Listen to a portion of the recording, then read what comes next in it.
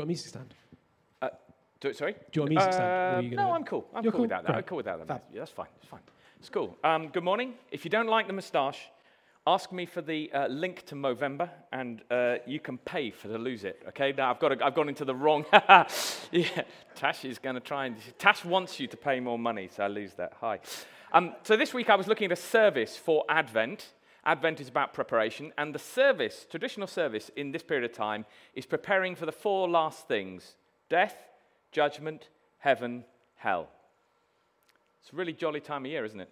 It's why we put decorations up and hide. Let me read a couple of things to you. Franklin D. Roosevelt said, "Courage is not the absence of fear, but rather the assessment that something else is more important than fear.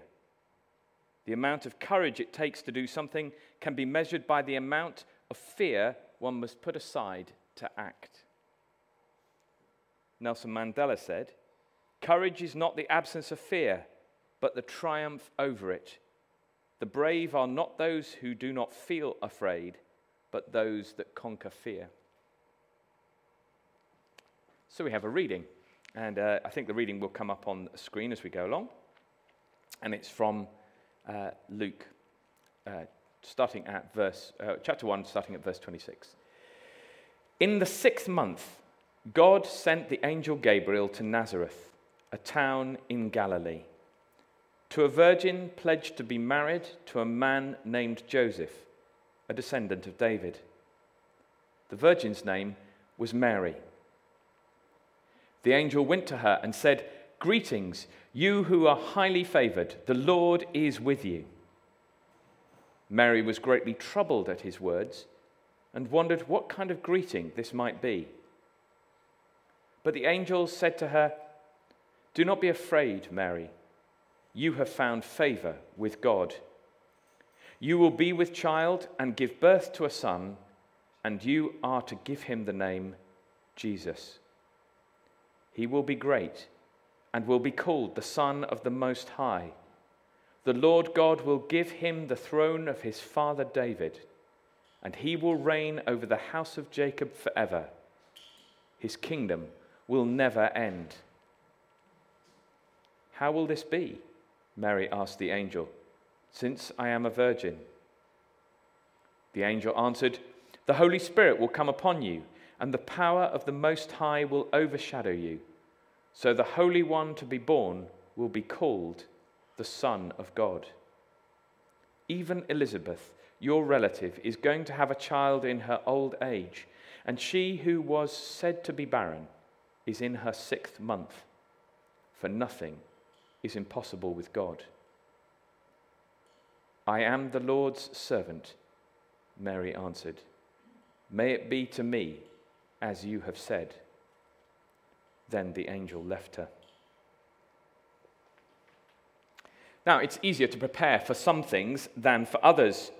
Preparing to come to church with young families, for example, in my experience, that can be good preparation for saying the confession. Preparing for Christmas, preparing to cook an omelette, preparing to run 100 meters, preparing for a career in public service. Preparation can be specific. Work out in the gym may not help with being ready for Christmas. Applying for a job will not cook an omelette unless it is a chef's job. Preparation can be general. Keeping fit benefits the whole body.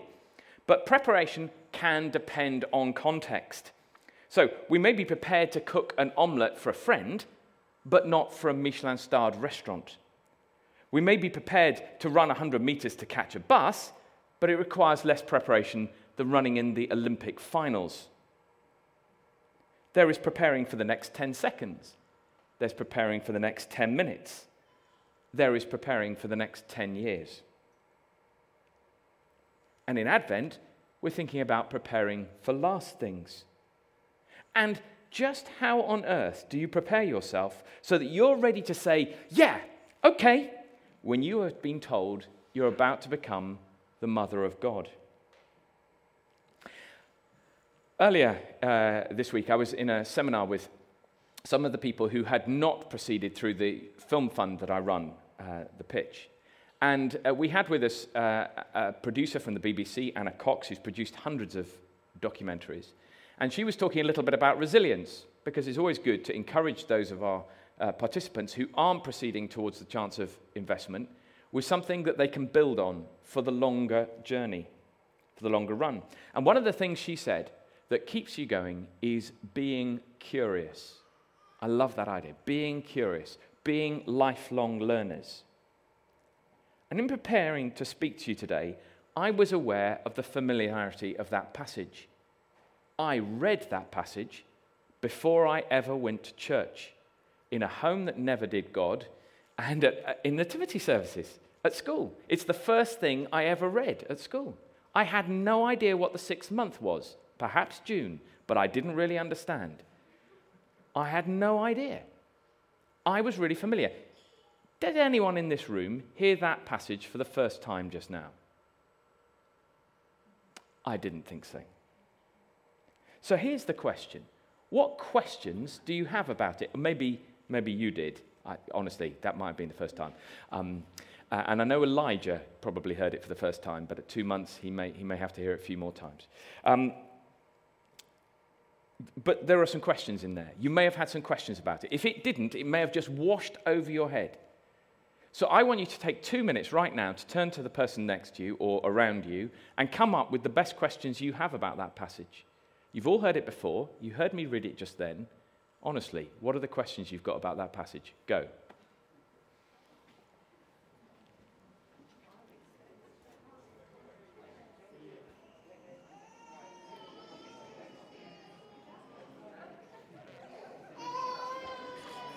Oh dear, sorry about that.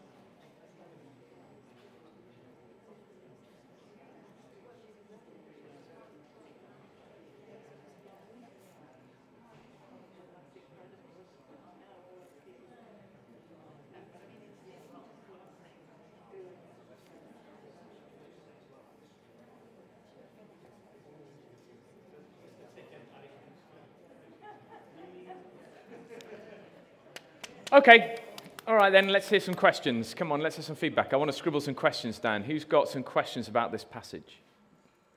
How did the angel know Elizabeth was going to have a son rather than a daughter? How did the angel know? Yep. Elizabeth was having a son. Fine.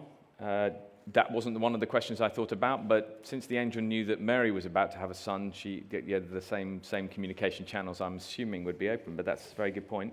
Any other questions? Yes? Mary questioned, why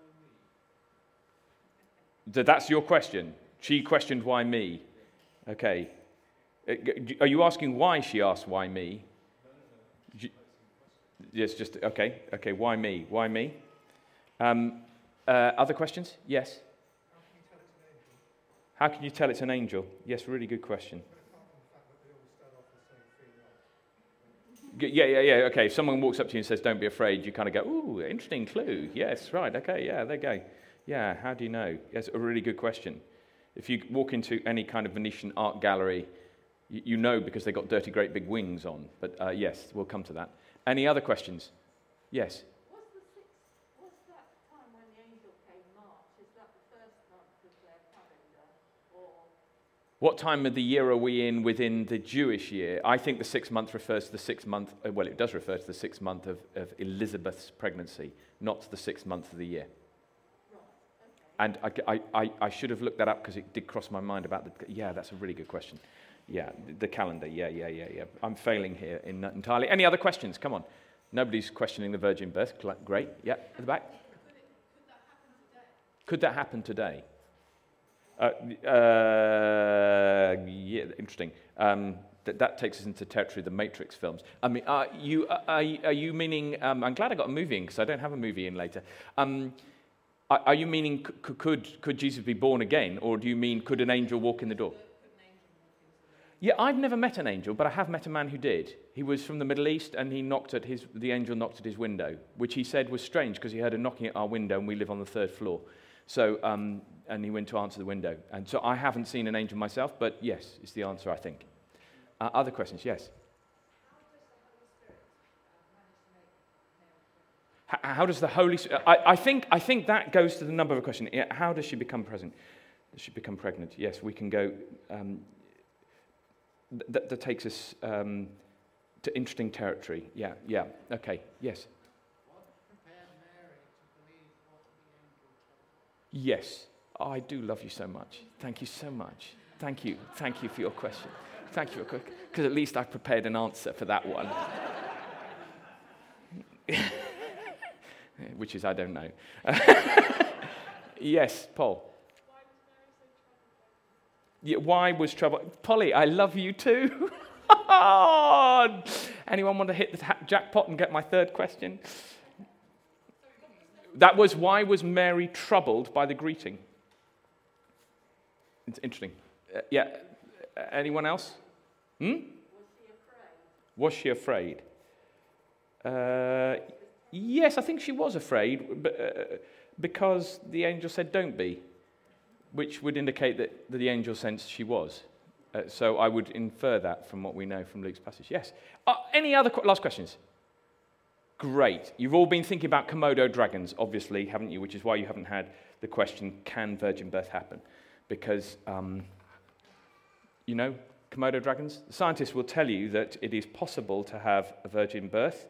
It is called, let me just check that again, in the Greek, one needs parthenogenesis, I think it is. Parthenogenesis from partheno meaning virgin and genesis meaning creation. And it's asexual reproduction, which happens in certain animals and creatures. And it doesn't normally happen in Komodo dragons. They normally have intercourse, and that's how they have children, have their offspring. But they are known to have birth without that as well, and it's been observed. And if you look it up under Wiki, you'll find that under mammals, rather wonderfully, it says this has never been observed in controlled conditions. But it does make reference to Mary and Jesus. There you go. So the thing that's in mammals, it would such a birth would normally have 2 X chromosomes. So the really miraculous thing is that Jesus is a male and not a female. There you go. From a scientific perspective, just thought you might like to know. Right, let me go back to what were my questions. I'm going to try and deal with some of those questions as we go through. But here were the questions that I really wanted to group together. The first was, can this passage tell us something about how Mary was prepared for this moment? What can we learn about preparation ourselves? If we're thinking about meeting Jesus, if we're thinking about end times, if we're thinking about our own lives, what do we learn from her preparation? We've had 2 weeks, 2 stories of angels foretelling births. And so in all of those, what should we make of the stories of Zechariah and Mary side by side? And in particular, why, therefore, is Mary troubled by the greeting? That's where that takes us. And the third set of questions is, what does this story of another birth have to say to the mess that we're in today? Is there anything that we take from this that's helpful for us? So first of all, something about how Mary is prepared for this moment. What can we learn for ourselves? And I think it's really interesting to focus in on just one point, on verses 28 and 29. The angel went to her and said, "Greetings, you who are highly favored, the Lord is with you. Mary was greatly troubled at his words and wondered what kind of greeting this can be. So why was Mary greatly troubled at the saying of the angel Gabriel, as Polly asked? It sounds quite an exciting greeting. It says, "Greetings, you're highly favored." Could be exciting. Surely this is something you want to welcome. Is it the appearance of Gabriel that troubles her? Well, Luke doesn't tell us anything about how Gabriel appeared to her. Art often gives angels wings, but while some visions recorded in the Bible, such as Ezekiel, speak of winged creatures, it's clear from elsewhere in Scripture that angels or messengers appear like ordinary human beings. The visitors who bring a message to Abraham, also about the birth of a child, are simply described as 3 men. And in Hebrews 13, we read, "Don't forget to show hospitality to strangers, for by doing so, some have shown hospitality to angels without knowing it." And that suggests that at least some angels are not huge, winged, brilliant, shining beings. They just pass us by. In any case, we have a hint that it was the nature of the greeting and not the appearance of the messenger that was in Mary's mind, because she wondered what kind of greeting this might be. Verse 29. What kind of greeting might she have had in mind?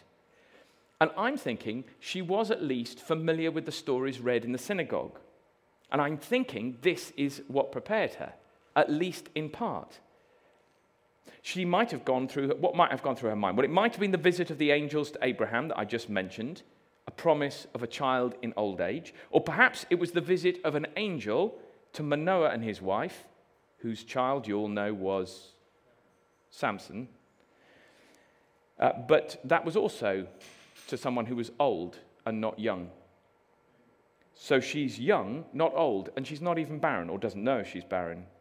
So if those things were in her mind, that might be troubling. An angel also appeared to Hagar to tell her to be obedient, to Lot to speak of judgment, and to urge him to flee Sodom and Gomorrah. And those are pretty troubling appearances, if you got them in your minds. But they're not the only ones that would trouble me. In Jewish scriptures that Mary would have heard, angels appeared to men. Always to men, pretty much, apart from Hagar, who've just mentioned. To Abraham, to Jacob, in the stories of Exodus with Moses and Joshua, to Gideon, telling him to fight the Midianites. That's pretty scary. Before David, causing him to repent, Samuel 24. Or to the great prophet Elijah, and to the prophet Zechariah, and to close the mouths of the lions around Daniel when he's in the den.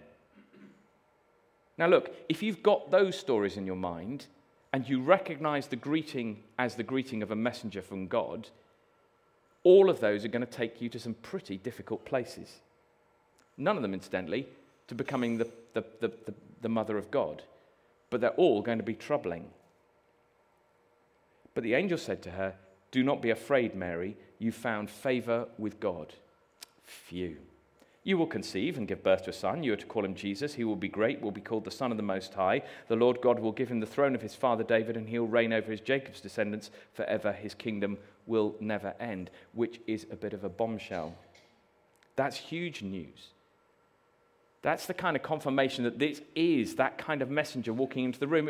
For us, it would be like the sudden appearance of a TARDIS in the corner of a room. We'd know what it was. We'd think it was always make-believe. But also, if we open the door, we'd discover that the message is bigger inside than it is on the outside. There's something truly immense about what she's just being told. Absolutely huge. And perhaps we can never prepare for such a message. At least we can never be physically prepared, but we can have our heart ready. None of us will receive a message like this. Certainly not me. In my reading and my study, I couldn't really decide if Mary was prepared for what was to follow, but I think she was ready to hear. She was ready to listen. She was ready to obey. Those are things that we can prepare for, whatever the circumstance. To my mind, her trouble with the greeting suggests to me that she's at that moment prepared to meet the living God, and she knew how these things might happen. It doesn't mean that they won't be fearful or frightening, but being prepared in heart and mind makes it possible to see that something other than fear might be the most important thing. Which brings us to see the contrast with the story from last week in a new light. Now, last week, Robbie was leading us through the story of the angel meeting with Zechariah, the priest on duty in the temple of the Lord in Jerusalem. And Luke records this immediately before the story we're looking at today. So what do we make of the two stories side by side? Why does the encounter with the angel go so differently to the one Luke records before it? Why does Mary walk away obediently, and why does Zechariah not? And I think it's interesting to focus on the difference between the question that Mary asks, sort of why me, and the question that Zechariah asked. And Zechariah said to the angel, "How shall I know this? For I am an old man and my wife is advanced in years." "How will this be?" Mary asked the angel, "since I am a virgin?" Now, Zechariah's question is the same as Abraham's to God's in Genesis 15, "How shall I know this?" But his posture is different. Unlike Abraham or Mary, Zechariah follows up by asking for proof. His heart's revealed by adding some information he doesn't need to add. I'm old, my wife is old. He doesn't need to add that, and that reveals his posture. He just doesn't really believe it can happen. Where Zechariah's disbelieving, Mary is merely puzzled. But I don't think it's immediately obvious. It's not a question about how children are conceived. I don't think that. I think she understands that. Nor a question of whether she's going to be married. She's betrothed, and that's a binding legal agreement. They have to be divorced if they're not to be married in their time. The key is again with her heart, her posture before God. She hears Gabriel say, "You will conceive and give birth to a son and will call him Jesus." And she seems to understand that to mean this will be without the intervention of a man. And that this will mean without any intervention, could be immediate, and the conception could happen right now. And that presents real problems. What happens to her intended marriage? What about the Deuteronomical laws that mean she should be stoned for adultery if they realize she's pregnant before marriage? It's not the absence of fear that shows Mary's bravery, but her triumph over it. It's not to question the wisdom or the safety of this, what will happen if they want to stone me, but simply to ask how it will be. And it seems to be confirmed again by the way the angel answers. The angel doesn't correct her, doesn't chide her. Instead, with a kind of reverent reserve, tells her, okay, the way this is going to happen, and this is the answer to the question about how does this happen, is the Holy Spirit will come upon her. The power of the Most High will overshadow her. God himself will surround her with his sovereign power. Now, it's not like some rough pagan Greek god. The only kind of ancient example of this kind of intervention in their minds would have been the Greek idea that a god, usually male, has sex with a human female. And it's a kind of intervention into humanity and mortal life. The way the angel describes it has much more of a kind of, well, as I say, a reverent reserve. It's the one who made us for himself, taking the initiative for his saving purposes. He's surrounding us with his love. It's not a brutal thing. When we become the vessel for God's power from outside, to live through his Spirit within us, the result is things being done which would have been unthinkable any other way. Let me say that again. When we become a vessel for God's power from outside to live through his Spirit within us, the result is things being done which would have been unthinkable in any other way. Let me come to my third question. What does this story of another birth have to say to the mess that we're in today? Actually, the story does speak of a very modern mess. Questionable parentage mixed with the language of political and royal meaning, the stuff that tabloids love. The mixture of family secrets. Luke twice tells us that Mary treasured these things. It seems from the way that they're told and referred to by only Luke and by Matthew in the New Testament that in many ways the family kept these things to themselves. And it's shrouded in mystery and the miraculous. the birth of a king whose rule and kingdom will have no end.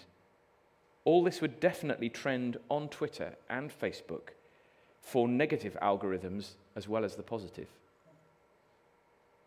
Even without the papers, let alone the social media, the claim that Luke makes has echoed through the centuries, down the years. He records that this child will be born the Messiah, the King of the house of David. God had promised that a descendant of David would reign forever, not just over Israel, but over the whole world. And that king, the anointed one, which is what Messiah means, would be God's son. Therefore, the child to be born will be called Holy, the Son of God, it says in verse 35. It's a kind of massive, massive claim.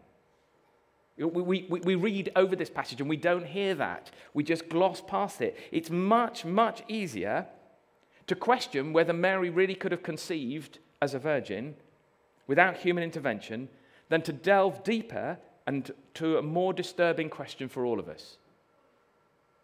If this child is the Messiah, then he has huge claims to our allegiance. And his kingdom has no end. It's easier, really, to be a bit like Zechariah, to be a bit muddled and to demand proof rather than to go to the humility of Mary. She had no idea, really, what it would involve, what was to come. But in her courage, she asked not for proof, like Zechariah, but for information, a sign of trust. And she was granted more comfort than she might have imagined. She's told about Elizabeth, her cousin. She's already in her 6th month. She's given a sign, though she didn't ask for one. The angel made something of a mess of her day, but her response was the model for all of our responses to whatever the call, whatever the unexpected vocation, whatever the moment. Behold, I am the servant girl of the Lord. Let it be to me according to your word. Just before I finish and ask one last question, I just want to show a little video from my friend and colleague at work, Di Woolridge. So we're just going to go and something about a mess. Thank you.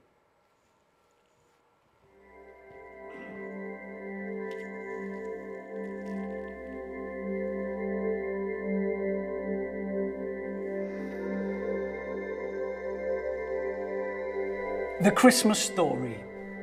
How would you explain it? How would you picture Christmas if you could frame it? The Nativity, right? Shepherds watching their flocks by night. Wise men trekking whilst tracking a sat-nav starlight with Mary and Joseph humbled by the sight of little baby Jesus tucked in tight. That's Christmas, right? Propped up with straw and reeds and a tray of animal feed and cushioned in. Hey, I know it sounds quite cosy and nice. Reality was, there was no room for the little guy on that Bethlehem night. He kept in a cradle. Animals as roommates. I'm not trying to pick holes in the state of the place. I'm just saying the way they were staying was just short of space. We talk about entrance. His birth from a dress meant Jesus literally arrived in the mess. But less about the birthplace and the state of the floor. I mean, there's more to the Christmas story than the deck of straw. Flip forward 8 days. In the temple, this little guy's the reason for praise. From the lips of a guy called Sim who's in his old age. For years, Sim waited in anticipation, but then they all met the new. My eyes have seen your salvation, the newborn Jesus, from messy manger to a passing of the baton just 8 days later. Seeing the mess of the birth comes a new age, and what's more, the birth was foretold in a mess age. Which brings us back to the cast. At the nativity set, you see, it was a message that guided their stable footsteps. An angel postman popped round, said Mary'd found favour, a save the date declaration, you'll give birth to the Saviour. He'd be Son of the Most High, born through the Spirit, heir to David's throne, his reign without limit to Joseph. Call him Jesus, he really will bless, because he came to save people from all their mess. To the shepherds, he's here to rescue. That's why he's come. The reason for good news of joy, he's the one. As for the wise men, they figured the news. They gave gifts and paid homage to little King of the Jews. See, God brought the message, so they entered the mess to see Jesus' arrival at the nativity set. But let's back up a sec. See, this Rhetoric rings a bell. Back in the day, Isaiah waxed lyrical about a future, Emmanuel, God with us, one who'll be central to the story of forgiveness. So zoom out from the Christmas postcard, a message 700 years prior. He'll be a light to the searchers that spread salvation, says Isaiah. See, the angel's news, it wasn't new. In fact, these nativity messages echoed God's promises right through the ages. These messages read Jesus speaking hope to the earth, predicting his arrival centuries before the birth. Thing is, when Christmas comes round, maybe there's a danger that we go Pinterest with Christmas and just pin up the manger in the nativity scene. It's like rating a whole film by watching one scene or thinking you know a novel because you had a quick look. So you get the whole story by skim reading one page in a book. And what I said before about him born in the mess and the deck out of straw, maybe it could also be a metaphor for all the mistakes, all the messiness in life and what that creates. All the stuff in this world that just doesn't sit right. There was a reason he was born on that first Christmas night. He was born in the mess to make the wrong right. This is the message of hope. Because out of the mess, saw God in his birth that will certainly bless. Frame the stable, sure, but don't miss the picture. It was a message declared since the beginning of Scripture. A war in the mess, but there's only one victor. A heel bruised, but be good news for sure. The very promise became flesh in that deck out of straw. See, from the mess comes a message, and there's none that is higher. Because what follows the mess is I-A-H, mess, higher.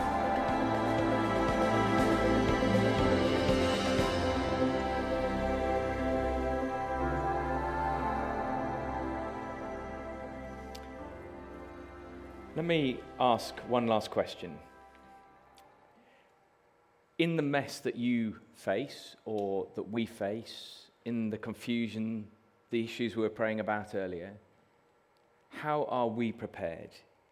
In your heart of hearts, what are you prepared for? Just invite you to perhaps close your eyes and be still for a moment.